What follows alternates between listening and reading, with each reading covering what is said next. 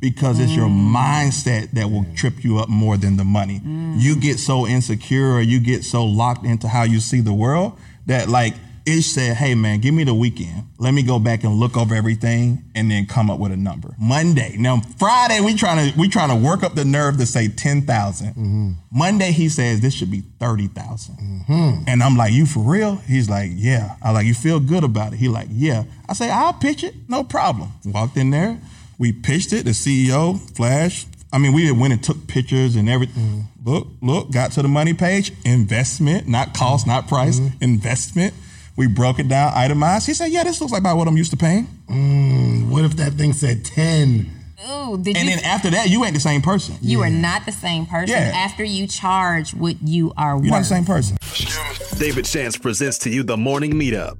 Do you have an idea you need to get off the ground? Are you a small business owner looking to earn supplemental income or replace your current income? Come and join the most amazing mentorship and accountability group for entrepreneurs. Live with David Shands himself. That's right, this is not pre-recorded and it's not a replay. This is live every morning, Monday through Friday at 8 a.m. Eastern. In addition to the live calls, you'll also receive a weekly individual Q&A call, a private Facebook community, access to all call replays, and access to David's list of resources and contacts. You need to be in an environment of success. So head over to themorningmeetup.com today for your $1 7-day trial. That's right, just $1 for 7 days of access to the Morning Meetup. Take massive action towards manifesting your dreams today. Themorningmeetup.com.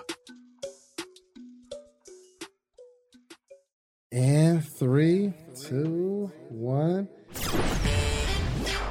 You're listening to The Real Social Proof Podcast with Mr. Sleepers for Suckers himself, David Shands. Let's get it. Welcome to another edition of the Social Proof Podcast. Goodness gracious. I love catching Donnie freestyle. She's actually pretty good. She had some bars a second ago. But we are live. Okay, we're here. Anything else you want to say, Donnie? So that happened. Okay, now the cameras are on. Okay. All right, cool. So we're here at the Social Proof Podcast. We have an awesome guest that we're excited to hear about. Donnie, you want to ask Mahdi about his week first?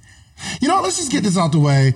Introduce yourself, because we're all friends and it might just get ratchet and weird and real conversational. So let's just get that part out the way. Go on and introduce yourself. And then we'll just my name and all that good stuff. Yeah, what you do, how that works. Yeah. Just say hey. What's going on, y'all? My name is Mahdi Woodard. I do marketing and branding, and right now I focus on helping entrepreneurs get to the 6-figure level. Awesome. Okay, now, how was your week? My week has been pretty busy, actually. Same old same. I just made a post today that said Thanksgiving ain't nothing but a work day with better food. So that's pretty much been indicative of my week. Got you. Are you single? Yes. All the way? Single, like I can put my number in the What caption. percentage, though? Like, here's the thing. Yeah. Well, 100% single is like, yo, I ain't talking to nobody. Don't nobody hit me up. I don't talk to no exes. When you're 90% single, it's like every now and again you got like your little flirts on Instagram, right? You know she liking your joys. You like, you're 90% single, okay? When you're 0% single, you're married. I don't agree with any of that except for the last part. But what you mean? Ahead. What percentage would you? I mean, when I am 100% single, that means that I can be texting with exes and flirting and doing whatever I want, and nobody has a right to get upset about it. Yeah, if no, I'm you're 90% you're still mostly single. So for instance, I'm all the way single. So for instance, if you've been texting a guy for the last week, right? You're not 100%. Oh, I'm 1,000%. No, that's like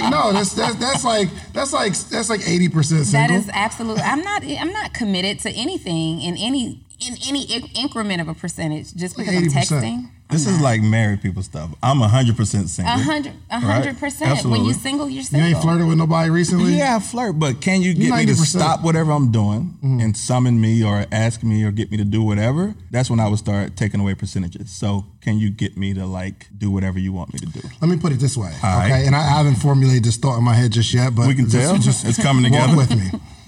So you meet a young lady. Yeah. And you get her number that day. Okay. And y'all talking that day.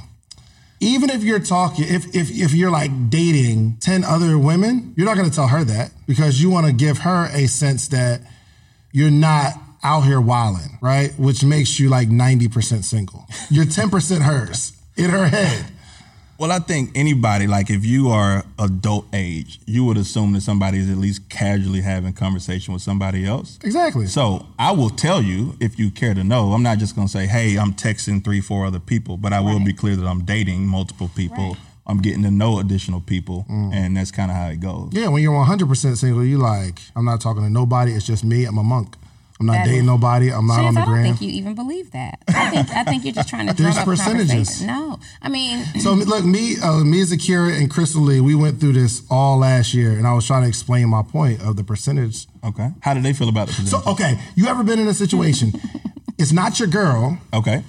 But you can't date nobody else. I've been in that before. I'm not in that now. Okay, so what percentage is, that's not 100% that's called single. Scared to commit. It's a percentage system. That's called control. So for me, it's more so. It's not. No, I look at mine is more so respect. So it depends. Or respect. Respect is also a good word. So you're not, it's both. But I was on paper, you would write, you're not married, you'd write single. Well, but on percentage paper, wise, that person is still a good 40% yours. There are different relationship loading is what that would be called, right? There's different. So, and when I said controlling, like especially from men to women, a lot of times, and I see it sometimes with women to men, like guys who are like, you can't see anybody else, but I'm out here doing me. That's just control. And there are some women who would actually agree to that, right? Well, I know, but if I want to be seen as the wife, I'm just gonna do me and just be, to him, even though we're not exclusive, but I'm exclusive. I would never play that game. You know what? I'm gonna create a percentage system. Let me figure. I don't have it all figured out, but it makes sense up here. Okay, so my D, how was your week? Y'all want to get to a podcast? So last little thing on that, the control piece. I think that everybody is free to make their own decisions, and you can deal with the consequences. So if I say, hey, my preference is that you don't talk to anybody else, but I'm going to do my thing, you would have to be crazy to agree with that. Absolutely. Like that, to me, I'm not controlling you. I'm saying this is what it is. If that don't work for you, please don't agree to that. You know what I mean? You're out on a date with somebody. Is there anybody in the world you'd feel some type of way or like, if they saw you? Some things could be awkward. You about 80%, man. You 80. But I would still say what's you up. have strong interest and you're on the verge of trying to make something happen. You like this person more than, but for whatever reason you hadn't committed yet. And so if I see you out on a date, I'm like, ooh. But I think, so if I just went on a first date, if I just went on a first date, if I'm on a first date today, and let's just say I was on a first date last night, or if I'm on a date today and I went on a first date with someone else last night and they walked into this other date, I'm going to be like, ooh, I'm out here. Which makes you 85% single. No, I think it's just an awkward social thing that doesn't happen a lot. So you probably don't quite know how to respond. So now this is why I say I'm 100%. If I see somebody that I'm texting with and they're out on a date, I'm not going to feel a type of way because I'm a little more chill about mine. You'll make a joke about it later. I see you. I'll make a joke about it live, right? Yeah, I'm sending everybody drinks. You know what I'm saying? Which means she's 90% single because there's a. You know what? Let me write the rules on it. Okay. And let me make it make more sense than just freestyling off the top of my head. All right. But this because that makes no sense. There's a percentage system. But let's get to a podcast, okay? So my idea is, for one, I just want to say that I'm super proud of your growth. And not that you weren't always dope, but killing it in your career, quit. Then you're building a successful t-shirt brand with some partners, and then something tragic happens, and then that kind of, the energy is not the same. And then you go into contracting, and like I've seen your journey of being in an industry, kill it, something happened, but now we finally get to see, well, the world gets to see what we've been seeing about you when you had 4,000 followers. My D exploded. Yeah. You exploded. Yeah. So I would say the biggest change was the blessing. Like I'm very realistic about the tragedies and things that's happened this year. Mm-hmm. For me, Q1 of this year was my dopest quarter. Mm-hmm. I'm like, oh, bet I got the right clients, I got the right contracts in place. And then I was on quarterly contracts. January, February, March, early April is when the world stopped. So all these people that you had agreements with, they're like, it's not personal, but I don't know what's about to happen with my business. Can we revisit this in 30 days, 60 days, 90 days? And it hit me. I'm not going to let other people determine the quality of life that I have. especially if I got the skills to come in and grow your business. So for me, it was like, I'm going to make myself client number one, as opposed to I'll get to my stuff after I finish somebody else's stuff. And I remember it was probably mid-March. I wrote a post that said, "May the best content creator win," and I just started going ham. Yeah. So let's walk back through your journey. You worked in corporate for a long time. Yeah. Right. So I'm one of those rare people that, like, I studied marketing in college. I've only worked in marketing, and I worked for a bunch of big 7, 8, 9-figure brands. I didn't even know this was a thing growing up. When you walk in a grocery store and you see all the different brands, or you walk in a mall, who's responsible for making sure these things are successful? I was that person, right? And in that world, it's such a status thing. Like, what's your title? And you got all these perks, and you're flying around the world in hotel lavish, and you give out your business card, and everybody's like, oh, this is fancy. So that's all I knew until it wasn't serving me anymore. And so you think about, if I get to this next plateau, if I make 100,000, if I get this promotion, everything will be good. If I get this much autonomy, everything will be dope. And then I got it, and it was anticlimactic. And I saw the other side. So Donnie doesn't know what anticlimactic is. If you can kind of explain it to her. So like anything, you building up this excitement. We can even go back to dating, right? If she says yes, or if this person says agree to the date. In my case, it was, if I get this promotion, I'd already hit 6 figures, so that was cool. But it's like now the coveted spot in marketing is called being a brand manager. So you're finally the one making the decision, as opposed to saying, like, let's say if you want to come out with this hoodie, right? If I work for you, you're going to have me execute it. Show them the hoodie. How they can get on sleepersforsuckers.com? So let's say I work for you. My job may be to figure out what colors of this hoodie should we do next. And I can come up with a way to do it. Here's some new shoes coming out, etc. But I don't get to change the name on the hoodie. I don't get to come to you and say, I got an idea for a different type of brand. So when you get to that next level, you get to be that person and say, we're going to take the brand this way. Because what they do is they say, you got $250 million.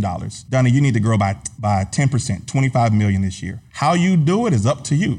So I'm like, oh man, I'm in the driver's seat. This is dope. And then you realize it's just a trap door. There's like more bureaucracy. There's more paperwork. Now you got to lead a team of people. And what I thought I wanted when I got it, it wasn't what it was. Yeah. Ain't that life? Now here's the other dopest part, and what I love about corporate. I could see my future, because you can see your boss and your boss. Yeah. And you know how long it take, and you see their lifestyle. So if you don't want that, don't keep marching in that direction. It's illogical to think you're going to get to where they are and be able to play the game differently. Right. Yeah, so I had to make some big changes for sure. What was the scariest thing for you transitioning from corporate and making that decision that entrepreneurship is it, period? Yeah, I think it was a tangible, like real scary thing, and then an emotional thing. So the real thing was, I'm used to making, let's say, $10,000 every month, right?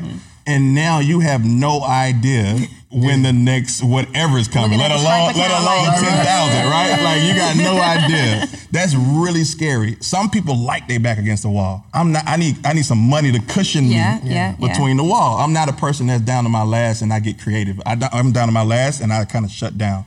So that was the first real fear. I tried to prep for it by like downsizing and saving and all that stuff, but there's no way around not seeing the type of money come in that you've been seeing for 10 years. And then I would say the emotional fear, I don't even know if it was a fear. It was probably, in hindsight, dealing with your ego, because you're no longer this person with all this status. Like, I was making a joke, but I used to check in hotels at 7 a.m., 10 a.m., check out at 4 p.m., get the corner room, get an upgrade, go to Delta, walk across the carpet, right? Get to drink in the glass and not the little plastic cup. You're drinking before everybody else get on the plane, right? I was used to being that person. And so how do you hold those two things in your head where you believe you're successful, you know you can do something, but you no longer have the trinkets that say that this is who you are and what you can do? You voluntarily walked away, or you quit? Yeah, I walked away. Like, it was partly had already started a business that was doing well. And in my mind, we had like 2 consecutive $20,000 months, right? So you saw the lead up, and then it like shot up and maintained. So I'm like, oh yeah, I know what to do with this. Like, it's got all the signs for it. So I'm gonna go ahead and jump out a little early, as opposed to waiting to maybe that 6th month. Right. So part of it was like I was ready to go from corporate, and I was also excited to get into entrepreneurship. I did not know what entrepreneurship really was, though. Yeah. You know, I think this is a really important conversation because a lot of times we're talking to someone who wants to get off the job that isn't already making six figures, right? That person who's trying to, you know, figure out, well, what are the steps that I need to take to leave my job and prepare? But now we get an opportunity to talk to someone who reached a certain plateau of success in your career. Now you're making six figures, you're living comfortably, you're experiencing some luxurious perks, right? And then to walk away from that and come out into this big unknown, because it was a big unknown. I transitioned off of my job. I started to build a business while I was still working. So for me, it was like obviously there was an income hit because I was still making double income, right? And then you transition into one. But coming out, I think it's so brave to come out and you're like, all right, well, we're about to wing this. Like, what's good? Hello, Instagram. And I think what's interesting too is because the business that you're leaving, you have partners. So you alone, let's just say, make $10,000, but now your business makes $20,000, which is probably gross, right? And then you got to take the profit. Most of it goes back into the company. Then you split with the other partners. That doesn't make financial sense. It does not, right? So, and a couple different things. I had enough money saved where I could live for a year.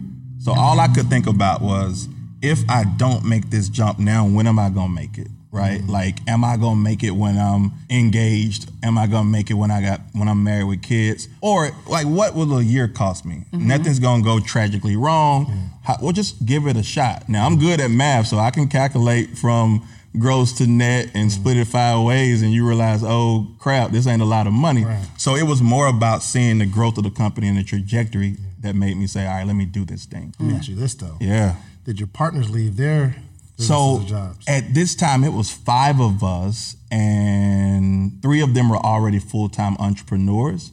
And so again, I didn't have enough context as to all of the ways in which, like how seasoned they were at entrepreneurship. So there were things that I was experiencing for the first time that they weren't necessarily rocked by. Like the first time you don't make no money, or the first time somebody tells you no, they don't want to buy whatever you're trying to sell, where they might not have an emotional hit. I'm walking away the rest of the day defeated because I'm so new to this whole thing. So it was kind of, everybody was in the hybrid of a mode for sure. Got you. But so you're the only one that like cut off a source of income. Yeah, major. To be in. Yeah. I wouldn't have done it. We gotta have a meeting. So, but no, here's round table. We got a meeting. Right, but here's the thing. So I think it depends on what the business and what the business model is.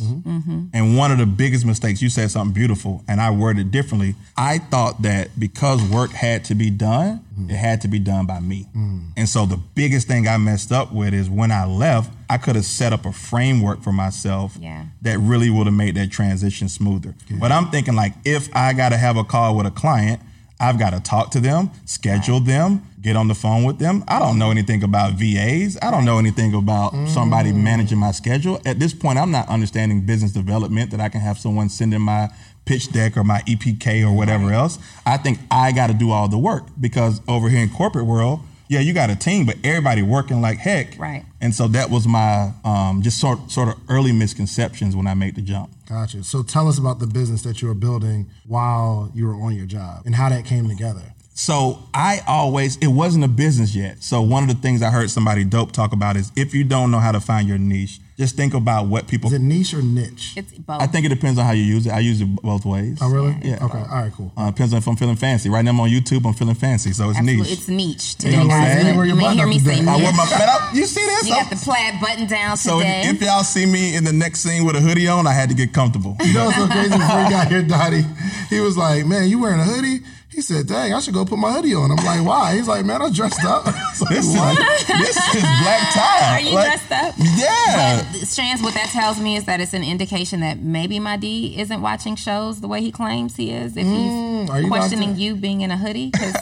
You're always in a hoodie. Well, I was thinking it was Thanksgiving. You know, I might put a shirt with some buttons on. Dunny got on her buttons. I got on my buttons. You know what I'm saying? I thought David might have on some buttons. I didn't want to be the only man out. The odd man out, rather. I'm sorry. Continue. What was he the has question? on different shoes, though, so that is... He do got the fancy gum bottoms. He got the fancy gum bottoms. What we was were the question talking again? about, you were making a point to mention, and this was actually going to be my next question. You were talking about how some people are struggling to find something to go into business in, and now leveraging, I think you were going in the direction. Yeah, it wasn't a business yet. So we were talking about niche. You tried to get me off track because I was speaking.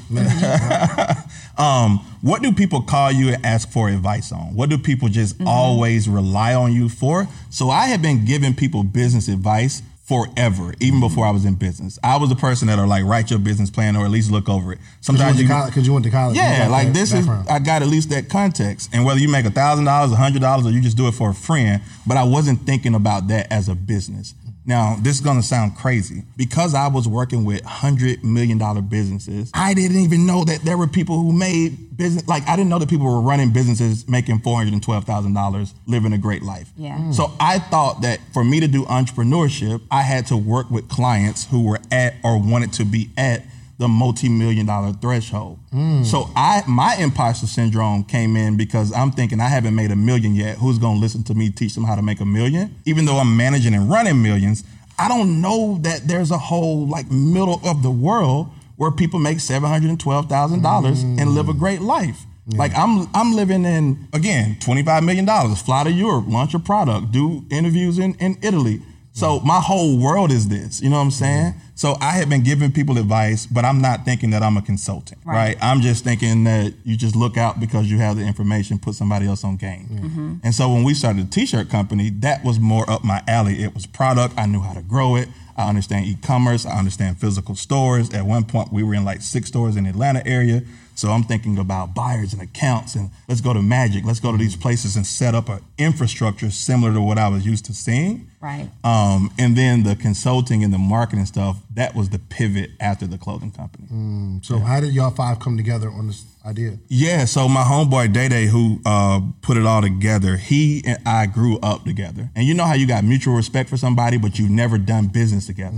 So we were always, when I was up late at night on Instagram, he up late at night. I'm working, he working. So I'm like, bro, we need to really sit down. Like, I don't know everything that you do, and I don't think you know everything that I do, but it seemed like we got the same type of hustle. Right. So we sat down at a restaurant in Atlanta and we were like, what are the projects that you have that you know you can't do by yourself? Like, you gotta have a team. And so we were just kind of volleying back and forth. And then Been Broke Before was one that was a big enough apparatus where I felt like there's a merch component, there's a story component, there's media and film component. This is media enough where you can bring in multiple people and have enough space for folks to move around and grow this into, I call it platform, not just a regular brand that's tied to a product. So, yeah, we sat down and talked it through, and then he had the other people we all met, and that was like fall 2015.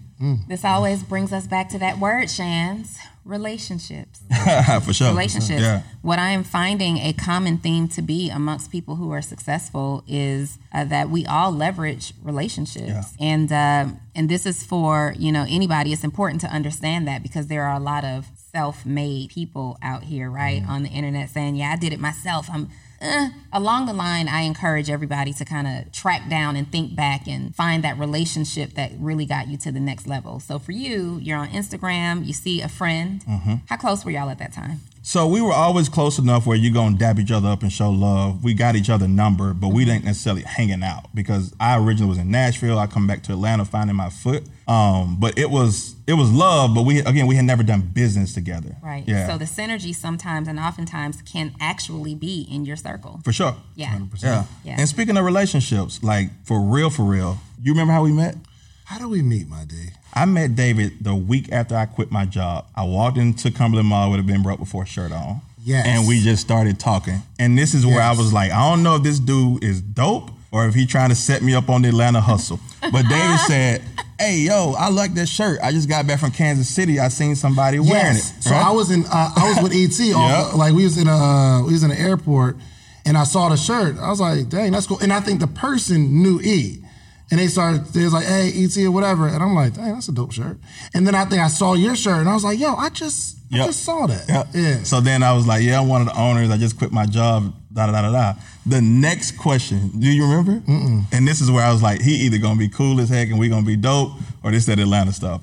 He's like, yo, how are y'all prices? Are y'all getting good prices? How much you paying for printing? Here's how much you should be paying. He pulled out a whole pamphlet. And I'm like, oh, that's dope. You know what I mean? I'm like, yeah, we actually in the same range, but I appreciate this because most people won't give you their plug. Most people won't walk you through the process. Then he was like... They made me pay for that plug, by the way. It was 2017, and I was preparing for MegaFest, and I was printing T-shirts, and you made me pay for the T-shirt. No, I printed your shirts. Well, I didn't print them through David. We were just comparing information. I didn't make you pay for the plug. I have a T-shirt printing company. You did print. So this is what I do. Okay, and I'll just give it to you. If you walk into the print shop, let's just say you're going to pay $6, right? So if you print with me, you'll probably pay $5 because I pay $4. So you'll spend less with me than going straight to the print shop because I got that type of relationship. So that's how I built my. You actually printed mine at cost. No, I did. For what I pay? Yes, and that's a compliment. Thank you. I gave you some love there. I don't know why you why printed I would do a thing like that, but now all the people of YouTube world knows that. However, relationships, I needed some shirts and I needed them like 2-3 days later. And I looked up to you so much too, because that's when we was in vacation and like you're always on the stage and you're in the videos and stuff like that. I'm like, yo, this girl's dope. So I got the T-shirts printed at cost. And I think that was probably the start of our working together kind of relationship. I can't think of anything that we did prior to that, but interestingly enough, I met you in this very same room. That's crazy. At least 2 years ago. 2 years ago at the Art of Articulation conference. Yep. And me and my D just hit it off immediately. We found out we graduated from the same high school, Dunny, even though she looks younger, is a little older. I got the Silver Fox vibes coming through. I graduated at least 10 years ahead of you, right? Really? I don't know if it was that long. When did you graduate? 2005. Yeah, 9. I graduated in 96. Okay. Yeah. Did you graduate in 96? I did. Oh, wow. I'm a whole What kind of water are you drinking? I'm a whole 41-year-old woman out in these streets, but it was that, and I believe we connected over the color blue, and there were some, that's an inside joke. I want to know the jokes. Like, y'all got a lot of, I appreciate the blue nod here. You know what I'm saying? Way to bring it full circle. I wore blue today specifically because we bonded over the color blue. Yeah, Wesley. Sure. Wesley. Big blue. Yeah, I didn't even realize that you had just quit your job. Yeah. I didn't know that. I had just quit. I was just like, I'm out of here. And then I bought 2 books and we just started developing. And David let me go on record, bro, for real. I'm going to give you your flowers. Yes. David was the first person to pay me to speak. Really? Was it the Art of Articulation conference? First, it was, I think, in Sleepless Nights. Then we did a couple different workshops and other things. Seven Figures in Fashion, Art of Articulation. And he was like, you need to get paid. And that way, anybody, if they ask you, yo, did you speak over here? What did you charge or whatever else? You can always say that you've gotten paid. Now, your rate may increase over time, but he was the first person. And this was 2016-ish, I want to say. Man, that's awesome. Appreciate you, bro. Oh, yeah, no doubt. Yeah. No doubt. You add so much value. And that's why, like, anybody that's known you before, like, you really skyrocketed on social media, anybody that knows you knows when it comes to marketing, branding, and understanding business, there's nobody better. There's nobody better. But the following didn't reflect it. Yeah. You know what I mean? Like, not at the people time. didn't know. Yeah. Which brings me to, before we even talk about how you grew, so you were working in a job in your career as this marketing wizard, right? Now you have a business where you're also performing the same or utilizing the same skill set. So I know one way to find something to start a business is to ask yourself, well, what do you get paid to do already? What are you really, really good at work? Do you feel like you're operating in your zone of genius, or do you feel like this is actually what I'm purposed to do? A little bit of both. So I would say, and we can try to segue it, but like how I ended up growing, what I was born to do was communicate. Right. You know what I mean? Like that's my mission. Where I found myself being most successful at is in marketing. Okay. But this will evolve. I'll always be doing marketing. I may not always be teaching it, but I'm super skilled and trained at it. That's the other part. Like on the internet, it's like the Wild Wild West. But I've had these multi-billion-dollar companies invest lots of money into my education and training. And so part of this thing is like I'm starting from a different place than the average person. Not on no arrogant stuff, but just what you've been exposed to. But yeah, I think it's a hybrid. It's almost like that Venn diagram type feel where I don't know how to separate marketing from the rest of my life. Yeah. But I know I didn't want to be known as a person that just markets, stuff. Right. So widgets and other things that people can buy. So how do you take that but use it in a way that serves humanity a little bit better? Yeah. Wow. So you're leaving your job, you're building this brand, been broke before. I mean, just the concept is amazing because everybody can relate to it, right? Absolutely. And then something happens as your business is growing and climbing. Right? Yeah, so we lost a business partner to gun violence. We started in fall 2015. And for perspective, like a lot of folks, we've all grown businesses. I think we made our first 50,000 like out the trunk. We didn't even fully have like bags from Uline and stuff. We just had that many relationships built. And that's also a testament to the team. So my partner Day and another guy, they already had a clothing brand. So we walked in understanding the business of apparel, but then just a whole lot of hustle, right? So we grew to, I don't want to misquote it, but it was over the 100, maybe around $200,000 in sales. And then our business partner passed away. And I remember like the nerdiest thing, I used to study annual reports. So looking at the future of a company and what are they gonna do? One of the lines that companies always include, like if the owner is still part of the company, like Ralph Lauren, that we can't measure what would happen if we lost the person that owns this company. We can't guarantee we're gonna make $100 million next year if the namesake passes away. Wow. It's a risk, and they bake it into their financial assumptions.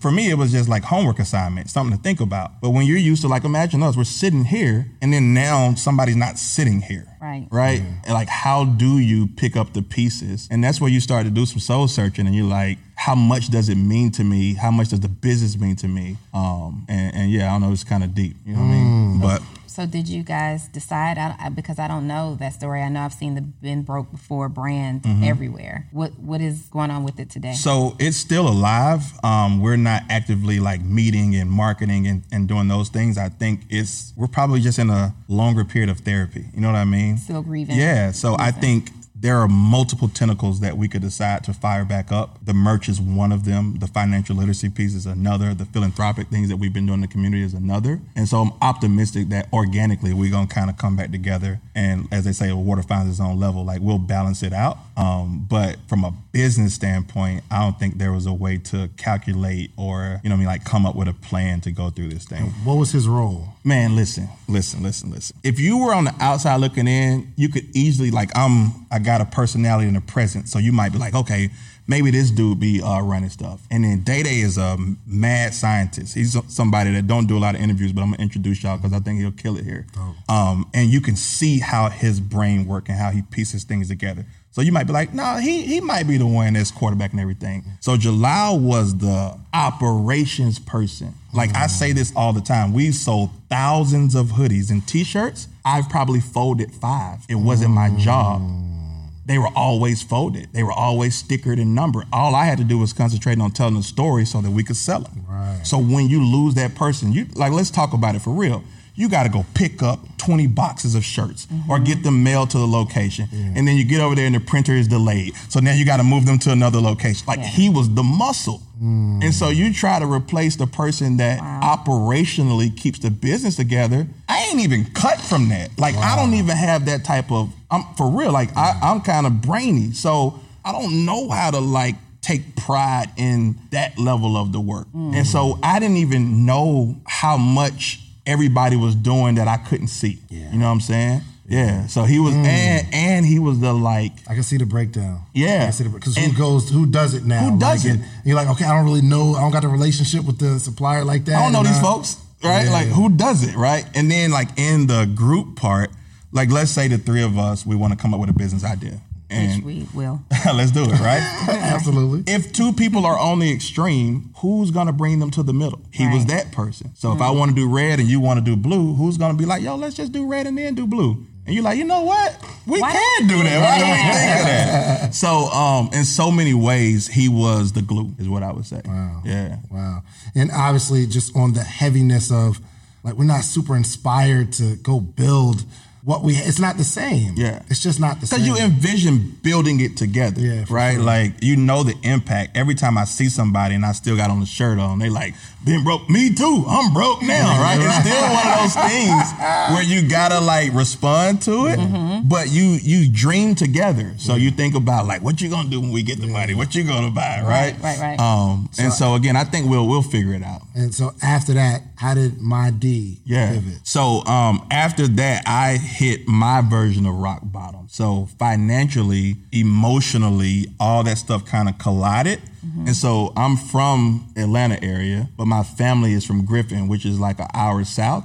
So I was like, yo, I gotta go home. Like I gotta just go regroup and figure this whole thing out. What year is this? This is 2017. Okay. Yeah. So I'm coming from doing this thing. I'm not in the healthiest places. And I didn't even have these words back then. Like all I knew is that I just feel off and I need to figure some stuff out. Right. Figure some stuff out, right?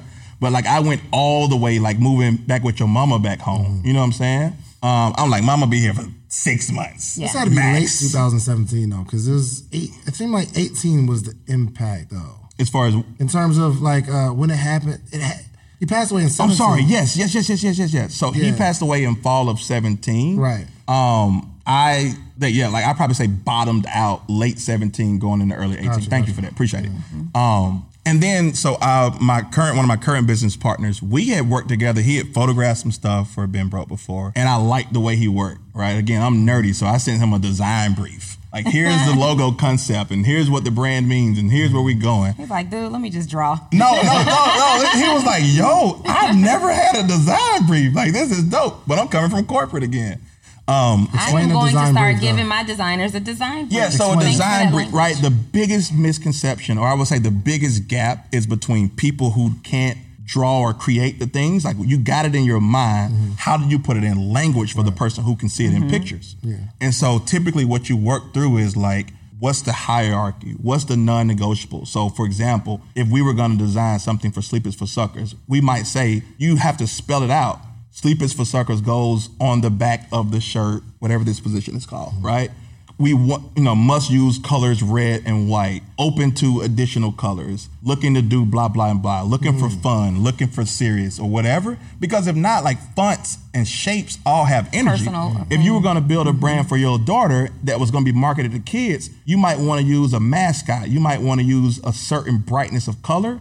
And so you can't just assume that designer knows all this stuff. And so you try to put it into a formalized language. You know what I love about you is your art, how articulate you are, and the way Appreciate it, Shout.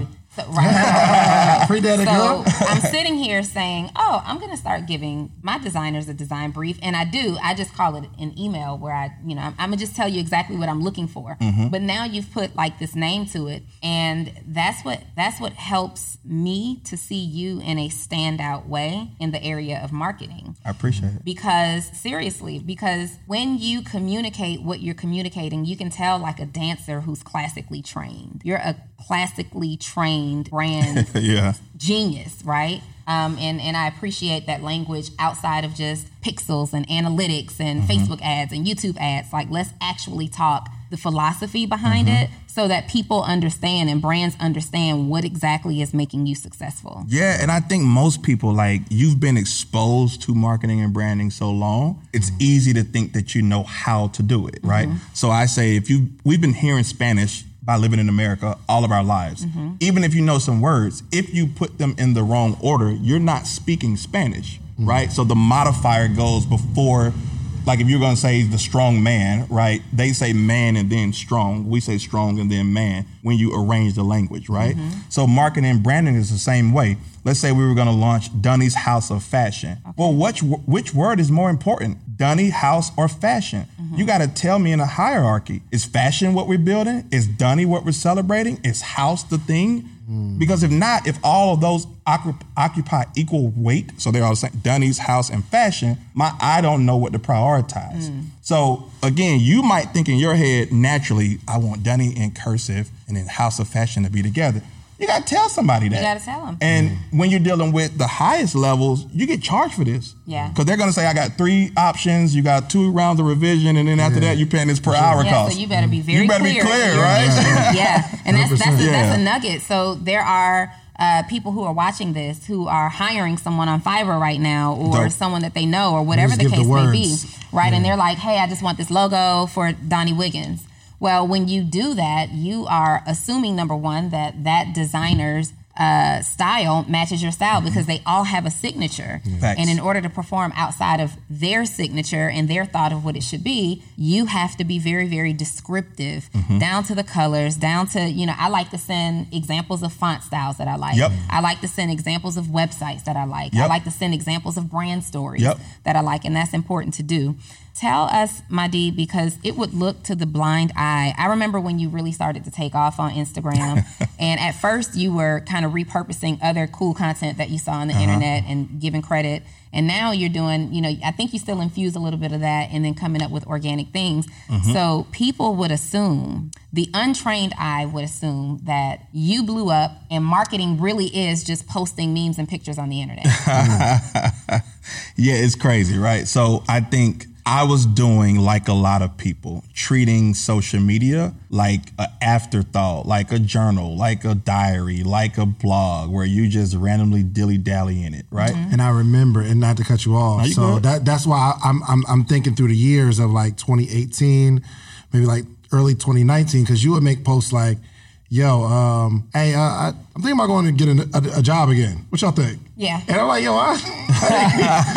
but the transparency, it did feel like a journal, because, I'm up in corporate, I lead that, I'm up in business, I just want to let y'all know it ain't what it used to be. So I'm thinking about going back to corporate. Should I do it? And so I was doing, and now I still do it a little bit, but I call it like sketching, or like, have you ever seen how a comedian builds their set? Like, they go out and they practice the jokes and they refine them and all that stuff. So like, I knew the power of social, but I hadn't found my voice on it yet. So to your point, you try to find your voice through other people's voice. Yeah. So you like, I would probably write a quote like that. Let me share this. Or I like the way this person's shirt looked. Let me shout them out. Because I hadn't arrived in my own space yet. Right. And again, for perspective, I don't know that I'm going through my version of depression or my version of humbling, bottoming out. I'm just in it. Yeah. Right? And so you don't know that you haven't found your voice. You're just trying to express yourself. Yeah. So I can look back on it now and go, oh, I know exactly what was happening, right? I didn't have the words, so I was borrowing people's words. Now you go, wait a minute, hold up. You better remember who you are. Like, you better know what you're standing on. And so once I started doing all my own original stuff, it made a difference.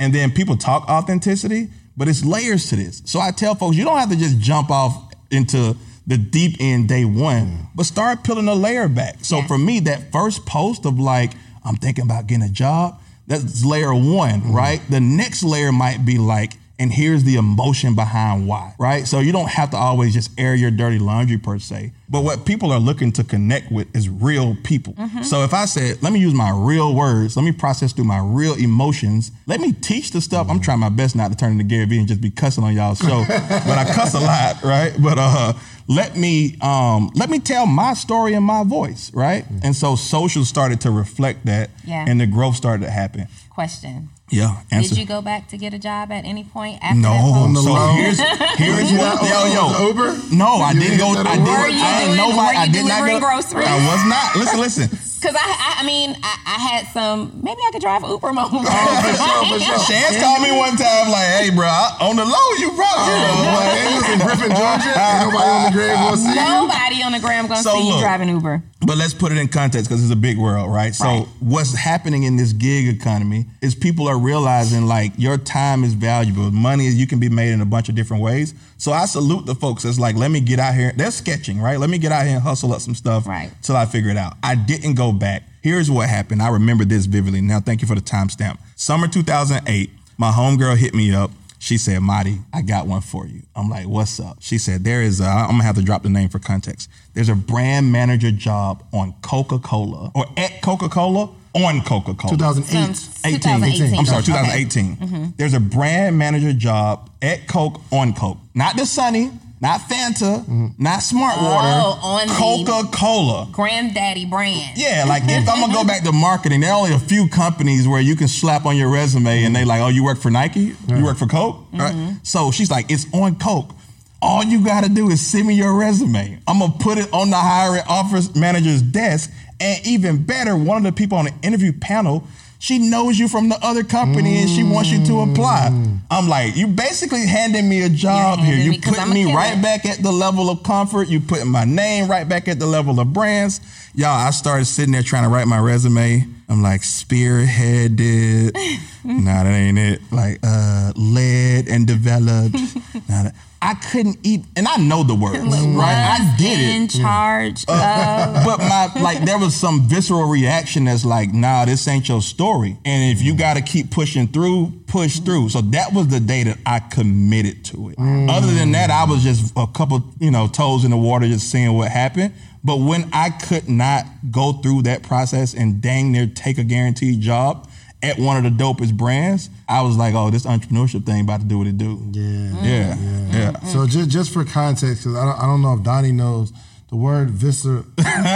Visceral. Just like sometimes something happens like a knee jerk, like an automatic reaction, like you tense up or you relax. So I had this almost subconscious type reaction to it, and I knew I couldn't keep going. Like, I couldn't.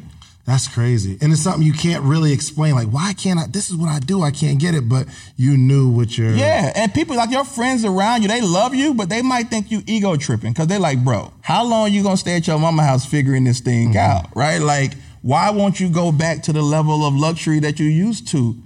Bro, you tripping, Oh, you went right? to your mom's house. Yeah. I went home. You hear You know me? what? Because Body was like, I was going to move down to Griffin. I'm thinking, what makes a man relocate to Griffin? My stepdad had a house, my mom had a house, they had a shared space, so it wasn't like I didn't go back into poverty, you know what I'm saying? I went back into luxury, but I went to my mom's house for sure. Nice situation.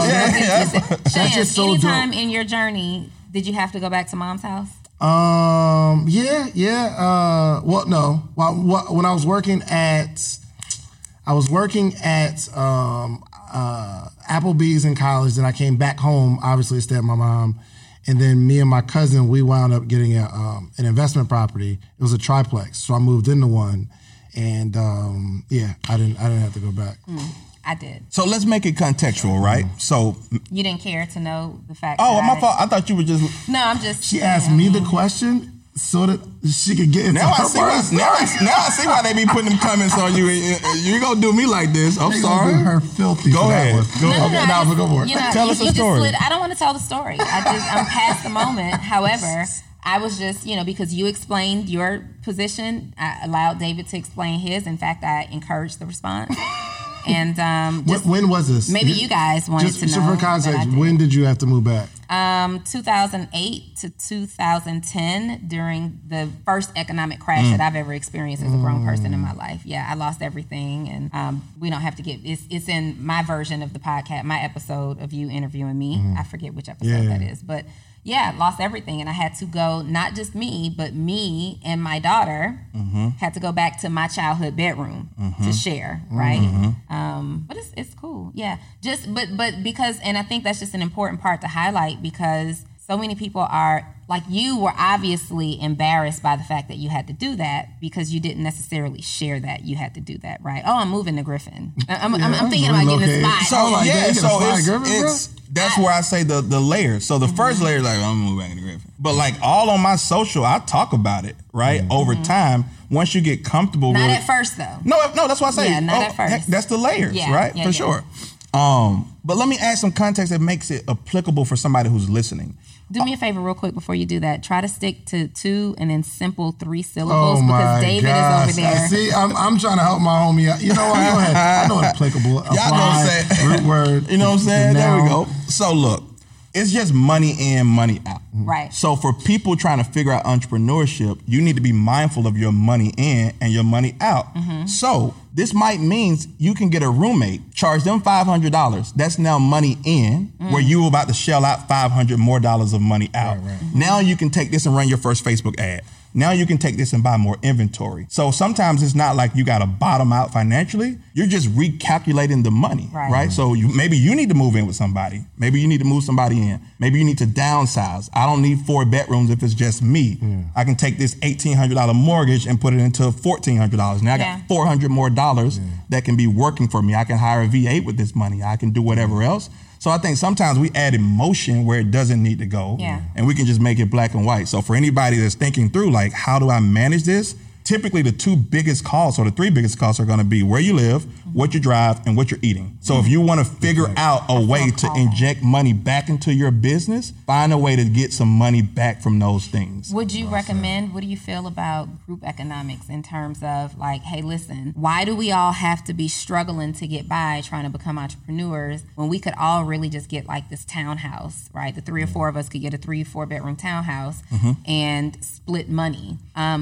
For whatever reason, the stigma associated with that is like, oh, you got roommates, you're 30-something years old, 40-something years old. But think of all the people who didn't start really progressing in business until they were 40-something, 50-something years old. What do you feel about group economics in that sense? It makes $1 million worth of sense. And the people who say that it don't, I'm not bought into that value system anymore. I can't even relate. What's glamorous about struggling if you don't have to, right? So move in together, save the money. The critical thing is don't blow the money. Yeah, for sure. So whether you're going to save it and you don't know what you're going to do with it yet, or whether you're going to put it towards a business or you're going to put it towards real estate and investing. But like a lot of what we've gotten, especially in our culture, has just been well-intentioned people, but it's been bad advice. Yeah. Right? So kicking our kids out at 18 and saying, you grown, figure it out. Are they really? Right? Some kids are more mature than others, but can they really take on what this whole big world has to offer? And should that be your place? Like if you got the room already, you know what I mean? Right. It's already there. Stuffing's inside, right? So, like, why are we kicking them out? And I think as you guys can attest to it, one of the things that you need to succeed in entrepreneurship is you got to know how to manage your ego. And so there's no better way than to put yourself in or life will put you in some humbling situations. 100%. And I think what's awesome is no matter what the situation is, you are still you and you still have the information that's inside of you. Outside of the outside factors, right? Because life is going to hit you with certain things that a lot of times you don't have control over, right? So you like, I'm going to make the best decision for me. So we're, hitting this emotional period of your life, right? And it changed when Coca-Cola, you got this job at Coca-Cola, you say, I'm not moving backwards. I'm still my D. I'm still an entrepreneur. I've been teaching this stuff for the last few years. What do we do from there? Yeah. So first, let me go with one thing. It was beautiful. Do you realize that most of the time people don't say this stuff to us? We say it back to ourselves in our brain. Like if I walk and get in first class, nobody goes, oh, you're amazing. You got money. You're in first class. You in your own head stroll by everybody and project the story that you think that they're saying about you, right? So the same thing happens whether you up or down. When I was flying all around the world and cashing my checks, you telling yourself the story that you think people are saying about you. Right. So if you cannot let the situation or circumstance rock you. You know what I mean? Now I forgot the question. Yeah. So the question is what changed? It's so important that Black voices are represented in Black media for so many different reasons. And the next generation of Black voices and influencers from Black voices can be found on NPR's new collection, Black Stories, Black Truths. Black Stories, Black Truths is a celebration of Blackness from NPR. Each of NPR's Black voices are as distinct, varied, and nuanced as the Black experience itself. In the Black Stories, Black Truths collections, you'll hear stories of joy, resilience, empowerment, and creating world-shifting things out of struggle. And every episode is a living account about what it means to be Black today, told from a unique Black perspective. From Bobby Shmurda to The Wire, Michelle Obama to reparations, there's no limit to the range of Black stories, Black truths. I listen and I'm enjoying these conversations that are for us, by us. Black representation, again, it hasn't always been shared from our perspective. And Black perspectives haven't been censored in the telling of America's story. Now they are the story. In NPR's Black Stories, Black Truths, you'll find a collection of some of NPR's best podcast episodes celebrating the Black experience. Here are a feed of episodes from across NPR's podcasts that center Black voices. It's NPR Noir. Turn on NPR today and hear a range of voices as very nuanced and Black as the country we reflect. Stories should never be about us without us. Listen to the Black Stories, Black Truths on NPR, wherever you get podcasts. All right, let's do some quick math. The less your business spends on operations, on multiple systems, on delivering your product or service, the more margin you have and the more money you can keep. But with higher expenses on materials, employees, distribution, and borrowing, everything costs more. So to reduce costs and headache, smart businesses are graduating to NetSuite by Oracle.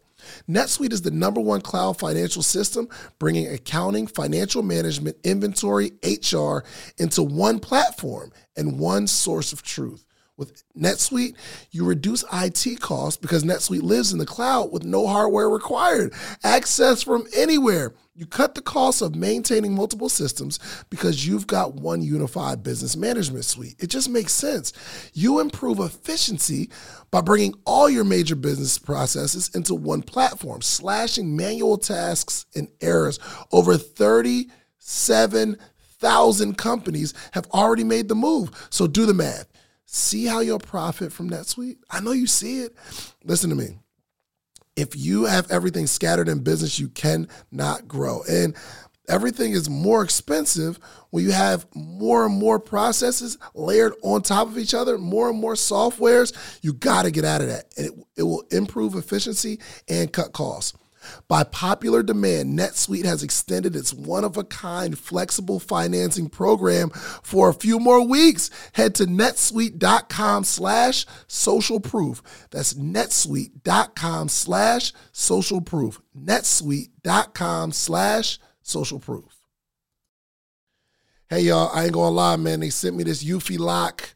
Think about being on the couch. Someone rings the doorbell. Your child left their key at school, and they need you to get off the couch to open the door. Well, you don't have to do it anymore with this Eufy lock.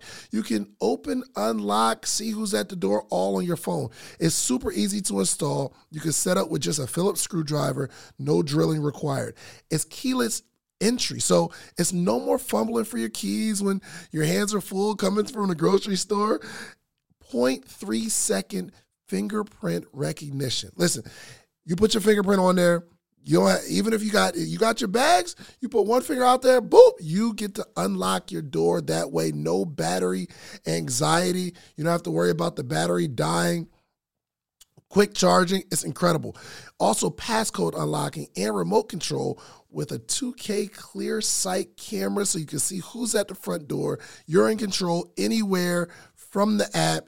Enhanced night vision. It's absolutely incredible. No monthly fee either. So unlike other brands that charge a monthly fee, you have recordings locally, and you don't have to pay for the storage. Customer support is on 10. Listen, Eufy is on standby for you 24/7, so you can enjoy a worry-free experience with an 18-month warranty, all backed by our professional customer service team. Listen, you can contact them anytime, telephone, email, or live chat. Okay, listen, you need this Eufy lock. You need to look it up. All you have to do is go to the official website, Eufy, EUFY.com. I just ordered mine, okay? I love this product. It is incredible. It's a game changer. It makes life so much easier, right? So if you have a video doorbell already or any smart lock, it's time to replace it. It's time to replace it. So listen, search Eufy, EUFY, video lock. Search Eufy video lock. That's EUFY video lock. Or visit eufyofficial.com/video lock to see how you can gain complete control of your door. Okay? You can get a complete control of your front door, your life, back door. Incredible. Okay? So search Eufy, EUFY video lock, or visit eufyofficial.com/video lock. Yep. Because you're saying, okay, now I'm serious after I'm not taking this job. I can't find the words. Yeah. It's just not for me. What changed? So me and my business partner, we had started a small marketing agency, right? And we were meeting at the coffee shop. There's our office. Shout out to Ish. What up, Ish? And what up, Safe House? Coffee shop in Griffin. They just let us set up shop, right? We almost had a mailbox there. And we're taking whatever size jobs we can get. Donnie need a logo for $1,000, bet. Shan's need a photography for $600, bet. Let's just figure this thing out. We had an opportunity to pitch for a pretty big job to do a rebrand. I don't want to say the company, but a governmental agency in town, right? Mm-hmm. And we're thinking like, what should we put as the price for this thing? And we were like, can we say $10,000? Like, yeah, this feels like $10,000 worth of work. Like, this is a lot of work. This is going to take 6 months. But this is why I also am not a fan of people doing entrepreneurship when you're broke, because it's your mindset that will trip you up more than the money. You get so insecure or you get so locked into how you see the world that, like, Ish said, hey man, give me the weekend. Let me go back and look over everything and then come up with a number. Monday. Now Friday, we trying to work up the nerve to say 10,000. Monday he says this should be 30,000. And I'm like, you for real? He's like, yeah. I like, you feel good about it? He like, yeah. I say, I'll pitch it, no problem. Walked in there, we pitched it. The CEO, Flash. I mean, we went and took pictures and everything. Look, got to the money page. Investment, not cost, not price. Investment. We broke it down, itemized. He said, yeah, this looks like about what I'm used to paying. What if that thing said 10? Ooh, then after that, you ain't the same person. You are not the same person after you charge what you are worth. You're not the same person. You're not the same. And even if the price goes down, you now got a different swagger, a different confidence. You can accurately price jobs for what they need to be priced. And so I got things that go up or down, but I never have to worry about saying the price anymore after that. Yeah. Wow. All right, so you get that contract. You're doing that government thing for a while. So then that turned into retainer. So you learn how the agency model works. You get a big job and you impress them and you want to keep some more money. So that was now an annual contract. So now you can breathe because you're like, all right, I got my eat money, right? So now you want to find other people at this space. And what we ran into was scaling an agency is extremely hard because you can't go find the work and do the work at the same time. So if I'm meeting with you, who's designing the logo, right? If we taking the pictures, who's taking this person out to lunch? And so you run into this conundrum where it's almost like feast or famine. You get a big contract or a couple big ones, you're doing well. You're working on those. There's no time to go cultivate another one because you don't want to promise somebody something you can't do. And so you up and then you're down, and then you up and then you're down. And so we were trying to figure out a way to stabilize this. When you up, you're like, let's hire some people. When you're down, you're like, woo, let's do this ourselves, right? And so it evolved into more of the business model that it is now. So I still take clients in a small sort of very, what's the word I heard, Donnie? Very exclusive way, right? You can still work with me, get at your boy. But most of what I do is teaching at scale now. So whether it be an online class or whether it be something else, I don't do as much of the one-on-one because it's just not scalable. Yeah. And this is why I teach a lot of my clients, forget what you're building, become something. Become the type of person that can build something. Because no matter what the circumstances are, you won't be down long if you're the type of person who knows how to get up. You know what I mean? If you whether you move to Griffin, Georgia, or I start a new business, if you become something, if you start reading and studying, like you've been in marketing since 2006? Yeah. Like I took my first marketing class in 2006. I graduated college in 2009. You've been doing this for 14 years. It doesn't, whether you're marketing an agency, a t-shirt brand, a hat, a sock, a service, you become something. So I just want to encourage people that are watching, man, like grow. Yeah. Yes. Don't focus on building. I mean, you want to build what you're building, what you're putting your hands on, but you need to work on your hands being the type of thing that can build something. Yeah. Because no matter what life throws at you, you'll be able to get out of it. And people always ask about like personal brand versus a business brand. Here's my real raw thoughts on personal brand. Build something that matters and raise your hand as the person that did it. As opposed to like trying to create yourself into something and you haven't built anything. Now they can coexist, but at the end of the day, you can go, wait, you built Walmart, you built Nike, right? Oh shit. Sorry, y'all. Here's the personal brand, Phil Knight. He can just appear, right? Will Smith wasn't on Instagram for years. He had been Will Smith. He had built some things, and he just showed up and was like, I'm here. And the followers started doing backward flips into, sure, you know what I mean? sure. So build something that matters, and then it makes the personal stuff even easier. So I think it's cool to jump into now, man, the process, right? So take me through your social media journey and how do you come up with this stuff, bro? Jeremy Anderson called me one day. He said, yo, how does my D come up with this stuff? And I think I probably heard that from like 3 people. Like, how does he come up with this stuff? So walk me through your journey in terms of your numbers, your growth, and let's walk people how they can do the same thing. Shout out to Jeremy, man. Jeremy sends me at least one audio message a month just checking in. Jeremy, big. And I told this story on Instagram Live the other day. You remember you hosted a live podcast and you interviewed Jeremy? Mm-hmm. I was here. I literally left. Like I had too much more. I heard what I needed to hear. I'm not sticking around like dap you up. Like I got the inspiration. I just went and drove all the way back to Griffin and started working. Wow. So I think a lot of times, even this, if you've heard what you need, go put it in action. Yeah. If you've heard enough to say, now I'm going to rent a room out to my sister and use that $500, turn the video off, right? I don't want to knock turn the audio off. Let that joint run. I don't want to let it run, views, right? Man. We need the ads and the views. But you get what I'm saying. Like sometimes you don't have to sit with this stuff as long as you think you need to. So how did this whole social thing happen?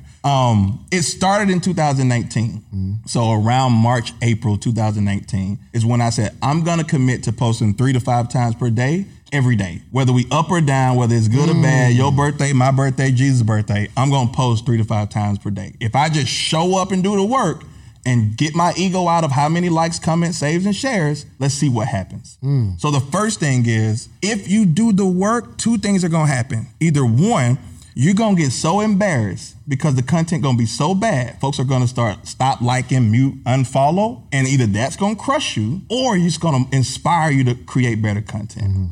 And so I knew marketing, right? But I didn't fully understand Instagram content from pure original. So let me just show up and do the work. Yeah. And then what happens is you post 3 things. One thing does better than the other 2, you put it to the side. And you do 3 more, and one does better than the other 2, and you put it to the side. And then you do 3 more. Now you got 3 that's done well, but one of those 3 has done better than the other 3. So do you post the 3 in are you posting in the archiving now, or you just leave them So off? it just depends, but like you don't have to archive it. I think you're just looking at it, you're just studying it, right? So, and you want to say, well, what was I talking about? Because these are the 3 that always do well, and then you compare them against each other. It's like A/B testing, or ABC testing in this case. And so what you're left with is really, really good content that's repeatable. And if you know what you're trying to accomplish. So for me, I go for a filling in the content. So not just enough to say, hey, if you take $500 and invest it in ads, you will be able to scale this to 10 grand. But give me the filling.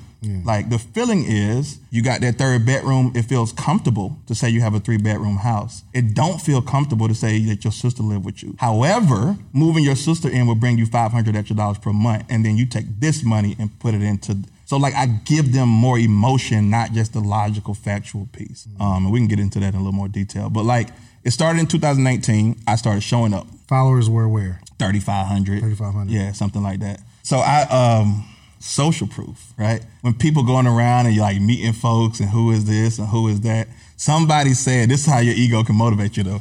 Somebody was like, what's your name? And I'm like, I'm Marty, and I like speak later. And they was like, you on Instagram? I was like, yeah. They like, you only got 3,500 followers. I was like, but they know something you don't know, right? You just wait. You just don't know I'm dope yet. You just don't know I'm dope yet, right? Sometimes you need that. So posting frequently was my first thing, right? And then you get better. What else starts to happen, and this the real thing. Content creators, y'all gotta come up with content every day. Yep. My job was like, I want you on that day where you ain't got nothing to just bow out and give it to me and repost my stuff. You know what? This better than what I would write. You know what? I ain't got no video. Let me share his. So then you get larger people starting to amplify your message. And then once I started seeing the daily follower increase, I said, I'm on to something. And I know my numbers. So like 2018, I averaged 3 new followers per day. 2019, I averaged 17 new followers per day. This year, I'm averaging 140 new followers every day. But people ask, it's easy to keep going now. I got 60-something thousand. How you keep going when you're only getting 3 new people? Yeah. You got to show up for the process. You know what I'm saying? So you're showing up. A part of it is I want to have so much that for these big accounts, if you can't think of nothing, just go on and grab them my D. I got you. And then here's the other part. Don't nobody got 3 to 5 things to talk about every day, which means you better start reading some books. You better start listening to some podcasts. Yeah. You better start watching some documentaries. If not, you will run out of stuff to say. So people be like, bro, how do I keep coming up with something? You need to keep learning. Yeah. If not, how many times you gonna show me this hoodie, right? Give me something. And so you can't give what you don't have. So it's, for me, it's a reverse engineering way into pushing people into personal development. Amazing. Yeah. So in the beginning, Madi, your posts were really focused on just like pure entertainment. You were foolishness, just foolishness, Yep. right?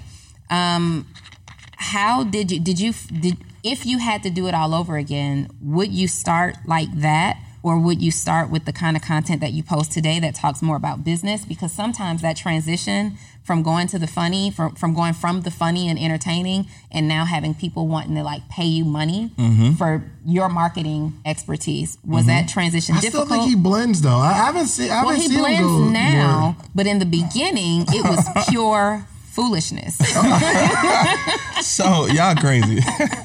You don't need. This is why you don't need old friends. We're bringing up old stuff. Hilarity. But let's real talk though. Let's tell the longer story, right? So for me, on let's just take Instagram. At first, my page was private because, like everybody else, you working a job and you don't want to be that person that, like, they don't know you got 2 personalities. Right. They don't know nothing about code switching. So you're like nervous. Again, this starts to infect the way you see the world. Now you think I got to shrink and you think I got to hide.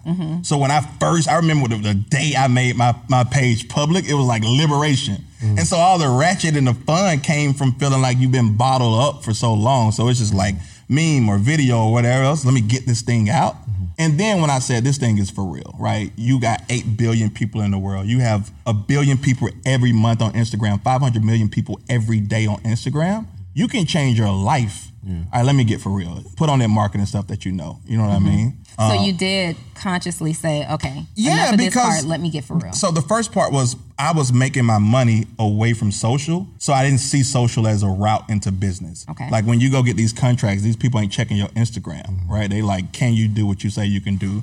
Show me past examples of your work. Right. You know what I mean? So I didn't have no pressure to make money from Instagram. Got you. Okay. So that's also how I was able to push out so much content, is that I wasn't trying to monetize. So I didn't I sold one thing in 2018, it bombed. And I was like, I will never bomb again. Right? I won't do this again. So I didn't sell my first thing again until 2020. Just content, value and content. Yeah. Sure, and then I had to find my voice. You know what I'm saying? So a lot of folks, they're in that space now where you got some dope stuff, you don't know how to package it up. Right. And then you got to have the, you got to get out of your head. And I'm an overthinker. You got to just get this stuff out there and let it sort of do whatever it needs to do. So you now have a program, the 100K campaign. Yeah. So tell me about that. So this is one of those things that I didn't have the words again, but I found myself in this. I was coming from looking at millions. That was my concept of entrepreneurship. Why would you start a business if you don't want to be a millionaire? Just go work a job and have weekends, right? Like that's how I thought. And I'm talking to one of my buddies and he's like, bro, you're stressing yourself out with this $1 million thing. Like, you know how to build a $100,000 business, right? I'm like, yeah. You've built some, right? Yeah. You've helped other people. Yeah. Teach that. I'm like, boy, you're brilliant. Genius, right? You're brilliant. So I started doing some research. It's an average 150-something million working Americans. What percentage of Americans with jobs do you think make 6 figures or more? 5%? 5%? What do you think? 3%? I think it's about 3%. So depending on the population, across America, it's about 10% of people are over 6 figures. In the black community, it's like 3%, right? Gotcha. Network marketing told us 5%, wasn't it? It could change, right? We're talking to our community, though. You know? So I look, think in that community, yeah. So now you got 90% of people with jobs. And even though we're entrepreneurs, the world starts to look like you, but most people ain't entrepreneurs. Right. Most people work a job, right? So 90% of folks working jobs don't make 6 figures. So then I'm like, well, what do entrepreneurs make? And now let's talk about net, right? You made a post about... Oh, you're talking about people who have jobs. Yeah, or people with regular jobs. With regular jobs. Gotcha. Okay. So entrepreneurs is about the same. So you only got about 5% of entrepreneurs that are really getting over that level. But most people is a single person running your job. It's just Mighty Woodard LLC and I'm Mighty Woodard. And those folks are making 47 grand, 82 grand, 71 grand. And you're keeping $24,000 after taxes or whatever else. So I'm like, before we start like celebrating high-fiving tens and hundreds of millions and selling out in 30 seconds, the everyday person, you telling me $6,000 a month extra won't change your life? Yeah. $7,200 won't help you out? For sure. So I'm like, let me focus in on this thing. And so we are 4 months in, which feels crazy because I'm like, it feels longer than that. We're 4 months into this whole sort of revolutionary thinking on my end, which is helping people understand the information and get the tools and resources to build a six-figure business. And so it sort of has two components. There's a membership club piece for folks that want that longer sort of camaraderie, that want to learn and grow over time. And then I teach 1 to 2 classes per month that are subject-based. So if you want to figure out how to grow your Instagram, how to monetize, how to do whatever. And so people kind of come in the front of the funnel that way. And then they've got options for how they want to stay and stick around. Gotcha. Yeah. And so who do you recommend this 100K campaign for? So I think it's 2 people that really, really benefit from it. And the first person is the one who's, you've got the ideas, you got like, you want to do this thing, right? You're past the point of like, should I jump? You're just really trying to get the right information. Because on the internet, it's the wild, wild west. You can't tell that the info is out of order. You don't know who's credible and who's not. We were just talking about how people can fudge their numbers and copy and paste and make graphs. Yeah, you can't see the course until you buy it. Yeah. So for the person that's like, yo, I want like to get it from a trusted source, I would say that's a critical person. And so if before you sign up for the annual thing, take a class. I ain't greedy. I'll take your money and apply it towards the bigger purchase. We ain't tripping, right? It's all good. So that's first. The second is the seasoned business person that consistently can't make 100,000. That's humble enough to say, I've been trying to do it my way. I'm open, like really open to being coached through this process. Because I may just be 1 or 2 things off from getting it, but for whatever reason, my 3 years of trying this ain't been working, right? And so what's dope about it is that we're able, I heard you on Clubhouse the other day talking about, we were talking about gamification, how you celebrate people and different incentives. So one of the dope things that happens in the club is because everybody's at different levels, you can celebrate people for their growth. Exactly. So there was one young lady that says, I've been an entrepreneur for 3 years, but I never sold anything. In this program, I just made my first sale ever. Somebody just bought an $800 coaching thing from me, and I'm like overwhelmed with joy. And we high-fiving and like, you need to be celebrated like the person that just made $1 million, as opposed to like only feeling like you can only get celebrated when you hit certain thresholds. You know what I'm saying? So we try to do a good job of sharing the praise and letting everybody feel valued in it. So some practical tips for the entrepreneur who, we're not necessarily focused on the 100,000. Yep. Let's focus first on covering your expenses, okay, right? For that entrepreneur who says, I just need to make money in my business, I want to cover my expenses, based on what you see most often from your audience, from your community, what would be 3 to 5 tips that you would give them to assess or audit in their plan or structure right now? Yeah, so for people wanting to cover their expenses, the first thing, and this is a non-tangible thing, but it's still step number 1, put some respect on it. Like a lot of us, we just throw around business and entrepreneurship, like because you worked up the courage to be an entrepreneur, people are supposed to buy from you. Right. Or because you just decided to print some shirts, I'm supposed to want one. But like have some humility and appreciation to like the forefathers. But I mean, like put some respect on this. You want to, out of your own brain, create stuff and you want people to buy it, so you can cover your expenses and you feel entitled to them. Like you tripping. You feel entitled to the sale. Right? So step 1, calibrate your brain. This is a beautiful, wonderful thing. We still got a world of folks. Y'all know I get long-winded, so bring me back in. There's a world of people that live off less than $2 a day and you tripping because I won't buy your $58 hoodie. Like you need some context. Right. So first I would say calibrate your brain for what you're really trying to do. Okay.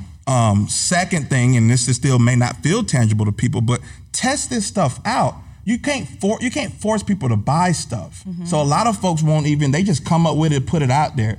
Whether you test on Instagram stories or you go try to sell, go set up shop if you got a physical product in a non-COVID environment, like go set up shop at the church and see if you can actually sell something. Because putting it on, hey, you were dope for this, like posting it on Instagram, that's not selling, that's not marketing, that's not a call to action. You're not doing anything. You're just hoping. Link in my bio. Yeah, post and pray, link right? in my bio. Post and pray. When you get to that link in the bio, there's like 10 things to choose from. I'm out of this. I call it post and pray. They post and pray. Somebody buy, pray somebody, host somebody buy. All right. So put some respect on it.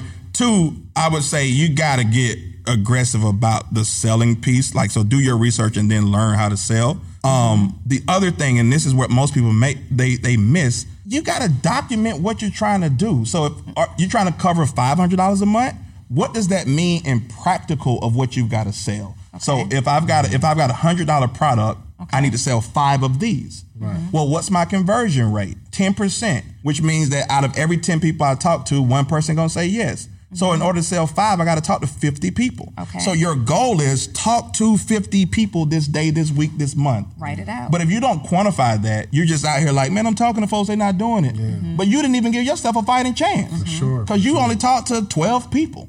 And that's why 1.2 of them bought. You know what I'm saying? That's one of my favorite teaching points, man, to focus on the work and not the reward. If you focus on that, because that's the only thing you can truly control. Yep. The fact that you go talk to 50 people. Yep. You can't control someone taking their money out of their pocket and buying it to you. But if you know the numbers, you can control, I'm going to talk to 50. Now, if you don't talk to 50, you got to have a conversation with yourself. Facts. You can't be mad at them. You got to be mad, I didn't at least hit my 50 attempts. Yep. Yeah. And then inside of that 50, Donnie, bring me back again. Inside of that 50, ain't nothing in there but data. And buying is only one piece of the data, right? What point in your pitch did everybody walk away at? Was it price? Was it when you pulled the shirt out? Was it when you told them to click the link? But like, where did you lose them at? Right. So that we can course correct and probably get a better conversion rate. You know what I mean? What feedback did you get from those that did buy? Did you follow up and say, what made you say yes? Because sometimes it might be like, man, your personality. Well, that's a misleading indicator when you're trying to grow a brand, because most people can't scale personality. So if you selling me this jacket and the jacket ain't what made me buy it, I'm gonna struggle to really grow because I can only be me in so many rooms. My bad, I keep hitting the mic. I saw y'all getting mad at Robert one day because his mic was messing up. That's sweet. We upgraded. You know what I'm saying? I don't want to get shamed and everything. You know what I'm saying? Shout out to Robert, man. For sure. But we might have got the numbers out of order. But I would say inside of that part, right, you got to understand the numbers and do your part of the process. And what was the question? How do they cover their expenses? Well, what tips would you give a person? Like, what areas should I focus on if I want to cover my expenses? So, for example, you talked about if your closing percentage is, X out of X number of people, then you need to go and talk to 50 people. And so I would tell someone, if you're taking sales calls or if you're making actual pitches, human, the first thing that I would talk about is if you're struggling, if you got this many people who are willing to have the conversation with you, but you're struggling to make a sale, then you first, are you talking to the right people? Facts. Right? So I would say one of my strategies or tips would be make sure you're attempting to sell the right product or service to the right person. Because many times people are trying to start their social media or start their business leveraging their social media. Yep. Well, most of us have been on Facebook and Instagram. Facebook at least since 2010. Instagram, I think maybe since 2012-ish. And so you've got this mass number of people who are not interested in your product or your service, right? So now how do you start getting the right person so that we have more people to sell to? That part is more important than anything else. It does not matter how dope a product or service is if you're talking to the wrong people. And I have to give people polarizing examples so that they get it. Right? Polarizing examples. So David's phone right here. It's spectrum. Okay, I know what polarizing means. Like a spectrum from here to there. Like just more options. So things, North Pole here, South Pole over here. You see, I try to help her. You know what I mean? Okay. But I'm glad everybody, this is my regular language. So, you know what I'm saying? I appreciate y'all stopping me. And I'm doing my best. Don't worry, we're going to get to the rest of this. Don't worry about it. I can tell when David, you lost him. Right? He's over there in his head. He can't move past polarizing. He hears nothing else that you're saying after that. You know what? There's a question I wanted to ask. It just wasn't the right time in terms of dating while you was at the crib. Like, Mighty. People have pins out right now. I'll just tell you where my head was. This is you gotta talk to the right people. So here's what I mean, right? This is one of my polarizing examples. Me and Donnie have similar needs. We both drinking water, right? We can't go more than 2-3 days without it. We need it. It don't matter how much money she have. It don't matter that she's a woman and I'm a man, right? But I don't care how dope the packaging is. I don't care about the benefit. I don't need feminine hygiene products. Exactly. So you're wasting your time. Now, at best, I could be buying them from someone else, but I'm typically going to have set instructions. Your wife send you to the store, She ain't letting you it's freestyle. not up to you to freestyle the product. Right? But I saw this brand. My homeboy go grocery shopping. So my marketing brain, I understand that category, right? So there are people with light flow, heavy flow. There are people who might need extra whatever, right? Just because you package it up and make it sound good, if you're talking to me, you're just wasting your time. Right. So sometimes people don't understand what that means in their business context. So if I do marketing consulting and you don't need no marketing, why am I talking to you? I gotta free myself of this whole thing. But folks don't know how this thing happens. So can I be nerdy really quickly? Yeah, go for it. That's what I'm looking for. Absolutely. So you gotta do what we call segmentation. Right. It's a fancy word for just separate people into groups. And again, as people, we got a lot of stuff in common. As consumers, we buy wildly different. But if you know how to organize us, you know how to put us in groups where we will look similar again. So the first thing is demographics. Everybody be like 25 to 45. But what does this mean? What it means is there are things that 15-year-olds need that 80-year-olds don't need, and vice versa. There are things that people who make $1 million need that people who make $100,000 don't need. And so if you don't separate this out, you'll be talking to people, but they won't be the right people. Or you'll be using the right people, but you won't be using the right language. Right? So demographics, I want to look at your age. I want to look at your sex. I want to look at your marital status, your income. Should I open my ad and say, what's up, y'all? Well, culturally, if my audience responds to that, sure. Should I say shout it, but run the ad in New York? No, because if they got an aversion, if they don't like people, because y'all got me checking my words. New York versus right? ATL. If you don't like folks from Atlanta, now when you see an ad and you in Brooklyn and I say, what's up, shout it? You can't relate. I've already tuned you out because I don't understand the demographics of my audience. So first, you got to get into that and map it out. Because who am I talking to? Then geographics, where they at? People in different places need different things. Would you try to sell a mink coat in the middle of the desert? Well, we know it get chilly at night, but that's a nerdy bar. But chances are not, would you try to sell a mink coat to people who ain't got no money? No, even if they like it, they can't afford it.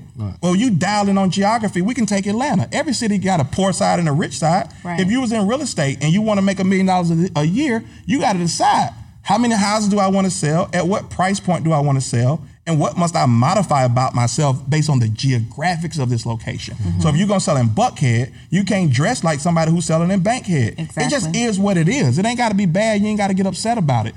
These are just differences because geography is another way you can separate us. So now we got demographics, we got geographics. Psychographics. Anytime you hear psych, we just talking about the mind.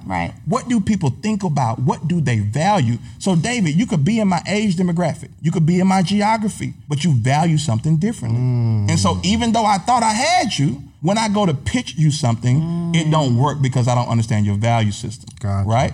If I do understand your value system, I can come at it a different way. And then lastly is behavioral. If I know what you've done in the past, I got a better chance of understanding what you'll do today and tomorrow. This is solid. So I want to be able to collect this information. Does Dave buy from me once a month or does he buy from me once a year? The data. Because if Dave buys once a year, I can send Dave an email and say, Dave, what's up, my man? I ain't heard from you since March.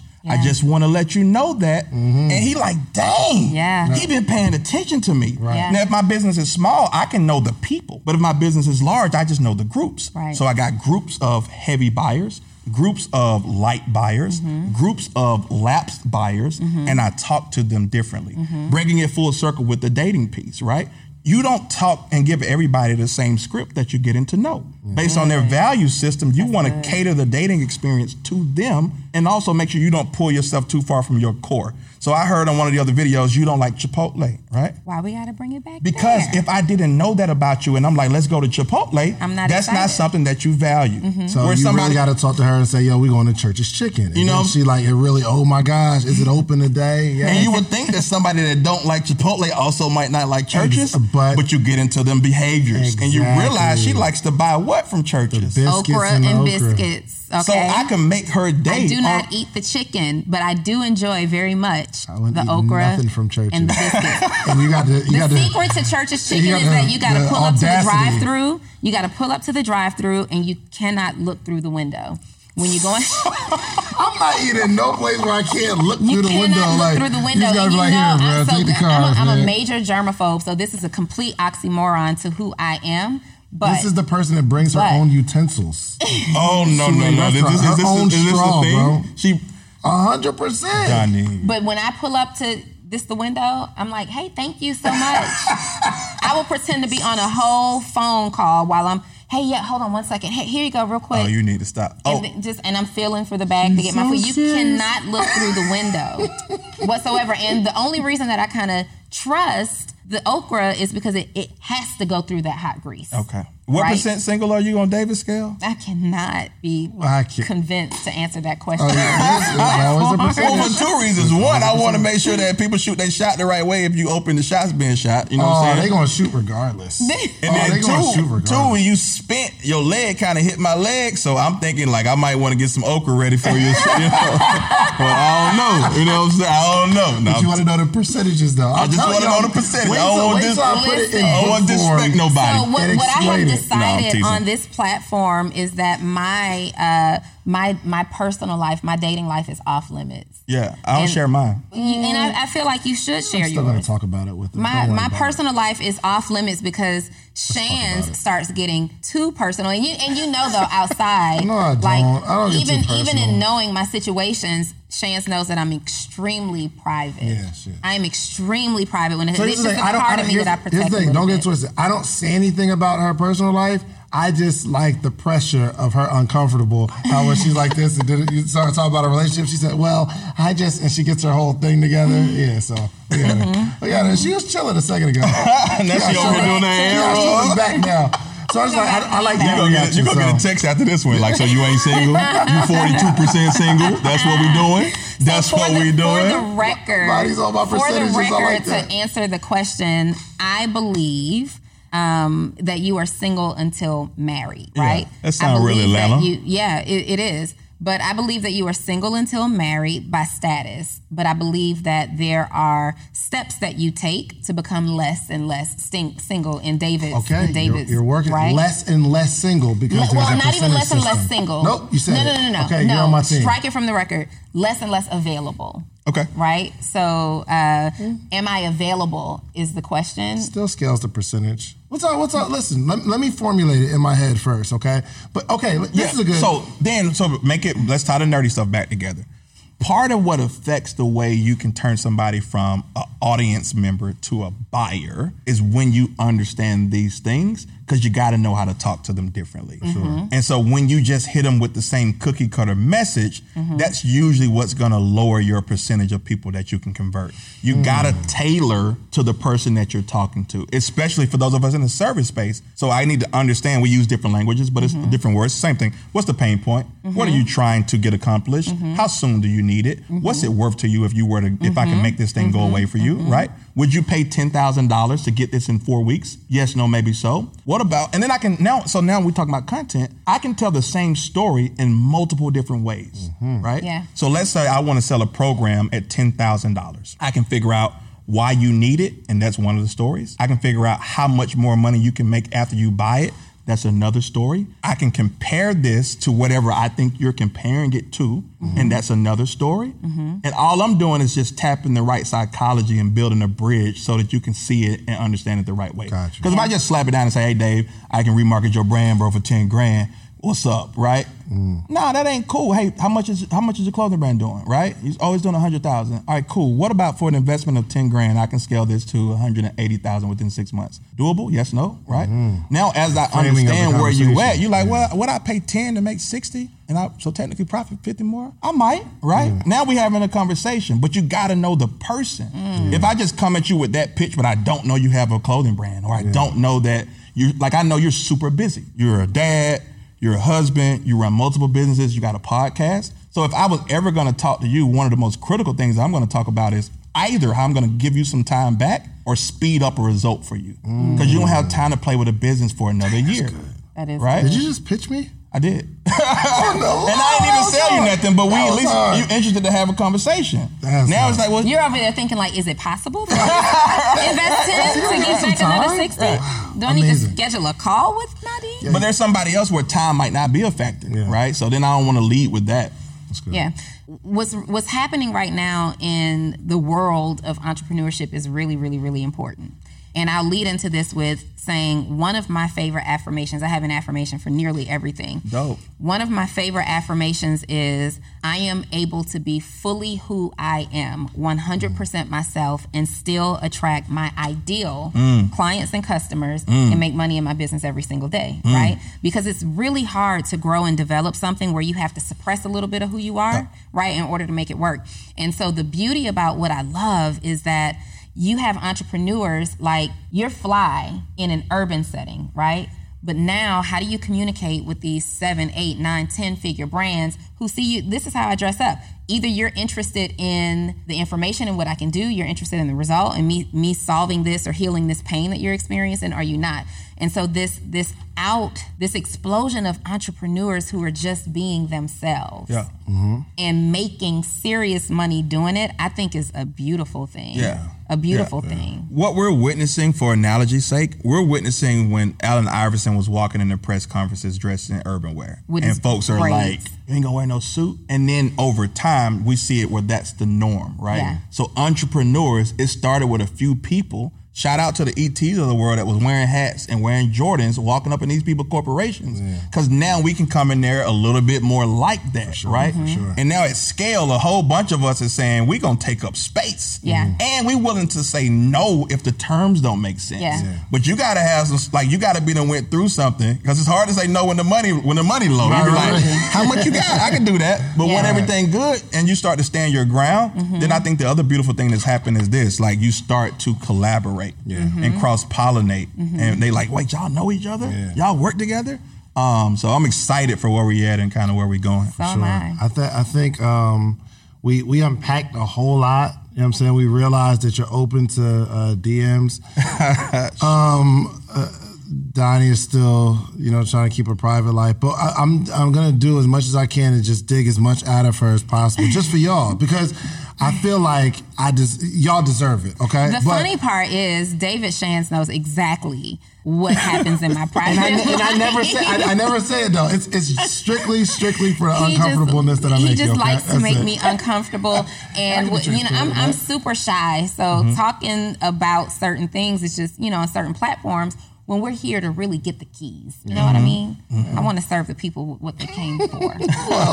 Well, I want to say thank you, Madi, for coming out and sharing your experience, because it's been amazing to go from 3,500 followers to where you at today. I'm probably gonna hit 68 by the end of the day. Yeah, so 68,000 in what amount of time? 18 months, maybe. In 18 months. Yeah. That's crazy. That is crazy. And just and you have been like really showing the journey every step of the way, and I really appreciate the transparency. I'll just ask you later about like when you was at your mom, how you was doing with the ladies. We can talk about it. I want to also thank you, Madi, for I find it interesting. I think you met Shands in like 2016. Yeah. And I know that he's been doing these interviews and having podcasts, for like years. And I was thanking you earlier off camera for showing up when I finally invited you. You know what I mean? To take the center seat for the first time. I definitely thank you for showing up, for me. And because you've not been on the podcast. No, before, right? no, yeah. Right. Yeah. Buddy's been on every other stage that I've had, so Which leads someone to wonder. Don't try to divide us. I mean, okay, you have Donnie? been on every single Don't stage. try to divide us. This you have been on every stage, but the podcast right now, I think we're at just on YouTube like over 3 million views. So I'm really excited to see what this does and how this shifts your brand. Yeah, you know what I appreciate mean? it. And puts you in front of your right demographic and your audience There we of go. people who actually need this. I think this was really important. Appreciate it. And I look forward to how this can help and lift and catapult your brand for sure. Okay. And I'm excited for y'all. I'm sorry, I don't want to take the last go for word, it. but like Go for it. sometimes it's like just by living your regular life, it starts to feel normal, right? That you are who you are, and you guys have decided to come together and do this. But when we look at it on that cultural level, this is massive.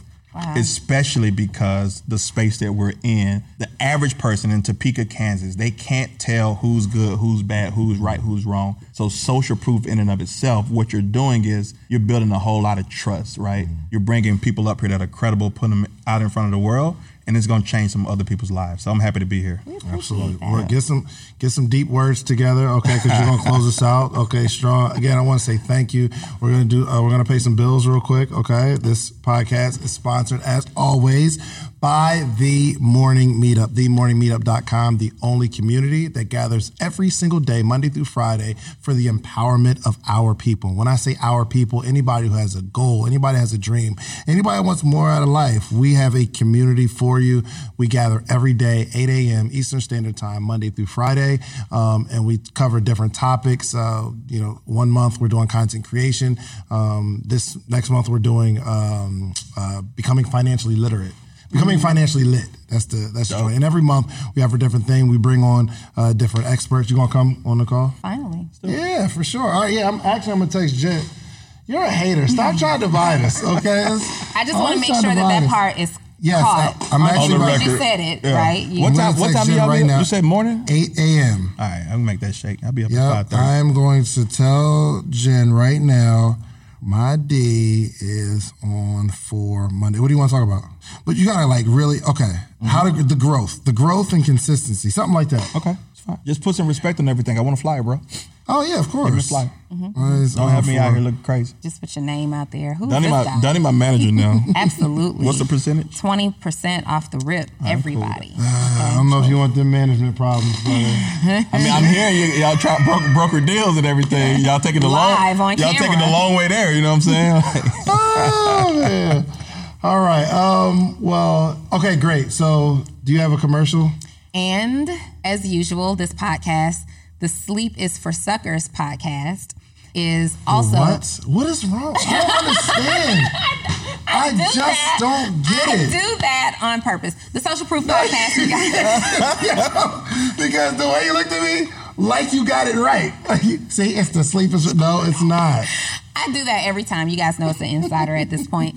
The Social Proof podcast, I am David's co-host / personal assistant / What do you personally assist me with? Who invited you to speak today, my dear? I feel like I'm in the middle of something that I don't want to be in the middle of. I'm grateful for the opportunity. I would love to come back if your audience deems it necessary. No. In all seriousness, because in all seriousness, I am Donnie Wiggins, David's co-host of the Social Proof podcast. And so this episode is also sponsored by sixfigureedu.com, the dopest community where coaches, consultants, course creators, group membership owners, any digital service provider can come and put their business together from the beginning to the end. It's an amazing implementation program that helps to set you up to get on track to build a business to 6 figures. And right now, I am also helping you out with your content. I have found that so many people are struggling with what to post on the internet every single day. And so you can get it from me. You just text me the words post to paid at 404-737-2767, and I got you. There it is, man. Again, Madi, thank you so much, man. It's just been a pleasure to see not only your own growth, but all the other people you're helping in terms of figuring out this whole hectic, crazy, confusing content creation, social media world that so many people are having a problem navigating through, and you make it so simple. So please let everybody know how they can find you, both business and personal. You putting your phone number out in these internet streets? Because he's really only like 80%. He's 80%. That's high. 80% single. He might have a little text message situation going on. 85s, 87% single. So shoot your shot. Yeah, real quick, have you found anybody inside of the Clubhouse app that you're like, I wonder if she's single? You hit that profile. I haven't. I'm just now taking Clubhouse serious. So I'm prioritizing. I was on a couple nights ago and early this morning, but I haven't went at it from that angle. I just been trying to find doper people. So I connected with somebody in real estate. You mean to tell me you haven't clicked on a profile, led you over to their Instagram, you checked it out? I haven't been down that rabbit hole. Yeah. You probably will. I'm not against it. We're talking about Have you done it on Instagram? Are you like... Boy, duh. Are you in the... do you look at your comments sometimes and like, ooh, who is that? Yeah, I look at follows, comments, likes, whatever. That's why the right avatar, the right picture can go a long way. You know do you ever shoot your shot? Daily. Daily? Do you really? Shoot a shot. How? Yeah, you know what? That's what I want to ask you.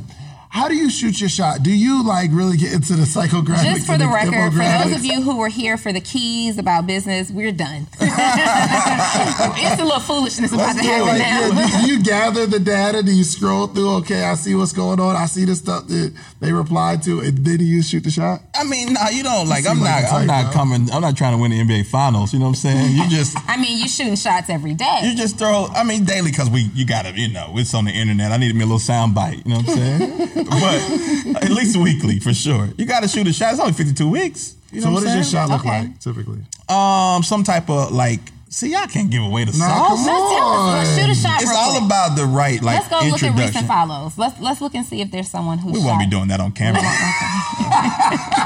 What? I know don't let the little down to earth little interview part fool you. We can't do it on discretion. She's trying to out-ratchet you right now. We don't have to share the name. Get your phone out. I'll get my phone out. What are we doing? We shooting shots? No, let's get the text messages. Let's put my phone away. But no, like the art of shooting a shot is you just got to get the first. It's just like if you're talking to somebody in real life. Some people come too crazy in that first message. You just want to get a conversation started. So it's all about the first message. Well, it's about, yeah. So it helps if they already on your page, and women, because y'all, I won't say all, but a lot of women, they're not comfortable shooting their shot. So they just let you know that the basket is open. They like a couple pictures. They comment. They go down 9, 12. The basket is open. That's the soundbite. The scoreboard is on. You can score here. No, but like they go down 16 pictures and they leave a little heart or something like that. They just let you know if you were to see what's this. happening? It's Is okay. Is that how you digitally flirt? Yeah, they like a bunch of stuff bounce around. They either now you can get this shit wrong. They either just really like your content and they have like 8 things in a row, or they're letting you know, bro, like. Yeah, because I do that. I will go and find a new page or a new follower who I'm like, I dig his or her profile, and I will go and like a bunch of, just mostly to let you know that I see you. Yeah. Right? I see you. I like your stuff. Never fails. Somebody gonna shoot a shot. They come in the DMs. I noticed that you like 25 of my photos. Nah, I don't say it like that. I was about to say, it never fails. So as women, sometimes we're scared to go through on a new because I only usually do it on a new profile. Like you're new to this community. Let me let you know that I see you. Let me go like 4 pictures. But my favorite is when a woman is like I might post something that's a little bit risky, right? A little bit of bait in there. So I posted something the other day that said I'm only going to shoot my shot once, and then in the fine print I was like, "Quit playing, pass the ball back," right? So that's you fishing. So that's me fishing, and then let's see who's responding. Somebody DM'd me a basketball, so now I know we can shoot. You know what I'm saying? And now we've been texting. That was smooth. That was smooth on her part, right? Smooth on her part, so for now y'all sure. been texting. We've been texting, yeah, just off of that. So are you interested in the person who sent you the basketball? It's too early to tell, but she got a lot of good things going for her. And so it went from Instagram to actually texting on the phone number. Yeah. So when she said, did y'all get to like, are you dating or anything like that? You just gotta assume some things until you get some clarity. I mean, because you're not like texting memes back and forth. Single, bro. You need to relax. If you took it off, now let's be very clear. I know at least one person that's we're gonna have to have a conversation about this here interview. So you're 64% single, bro. I'll send y'all the dinner bill. No. I'm a man. So it's like, at the end of the day, I'm single. No, yes, you're single. I don't mind having a conversation. I don't like that I'm a man business. I'm a woman. Now what? Cool. You should say like that. When I say I'm a man, I mean, I'm not gonna like change my world for somebody that I'm not all the way with, right? There's so levels. I'm cool with it. If you want smoke, bring it. There's levels. You can't, like you can't even say. So for instance, you might be in a situation where you're dating somebody and y'all not together. But if somebody asks you on stage, are you single? And you be like, I'm single. Yeah. You can't do that because the person's in this. You can't. Well, I'm not at that level where I would bring somebody to something, right? So everybody that I'm texting, if we're not clear, let's get clear. Everybody If we're not clear, that I'm texting or whatever. That's what he just did. Yeah. If we're not clear, Exactly. If you see this, it's all love, but don't you on record? Yeah, because I'm not gonna stop your progress. Don't stop nothing you doing because of you thinking we about to have something. If we don't have anything, we don't have anything, right? We can still be getting closer to being less available, right? But I want you to keep. I ain't got nobody under contract. You know what I'm saying? Keep hooping, right? All I'm asking you is, I want you to consider this percentage system. I like the percentage system. Just think about it. I would like your brain to work. This is going to be a book. I think we got to use a different terminology. I don't think it should be a percentage of single ship, if that's the word. If not, it is now. I think it's a percentage of availability. I think that's a better word, right? Yeah. I feel like we need to have make sure that there's clear that this is a different conversation. Like put up a new screen. Yeah, this would be a whole nother. Because this is dope, though. Yeah, we definitely need like a podcast roundtable on entrepreneurship, single. Well, we're supposed to be able to talk good. about like dating as an entrepreneur. That's a big deal because so many people sacrifice their time and because they see things like, you know, even the Sleep is for Suckers brand, or they see people who talk about right now I'm 100% focused, that aspiring entrepreneur out there, or that person who is an entrepreneur building, who's also dating, get the misconception that they're doing it wrong because they're building a business and dating. Yeah. Well, does that mean that I'm not as serious? No, absolutely not. All right, we'll get into it. But anywho, my day, let people know how they can find you. That's right. And close us out strong with some words, something clever, something meaningful.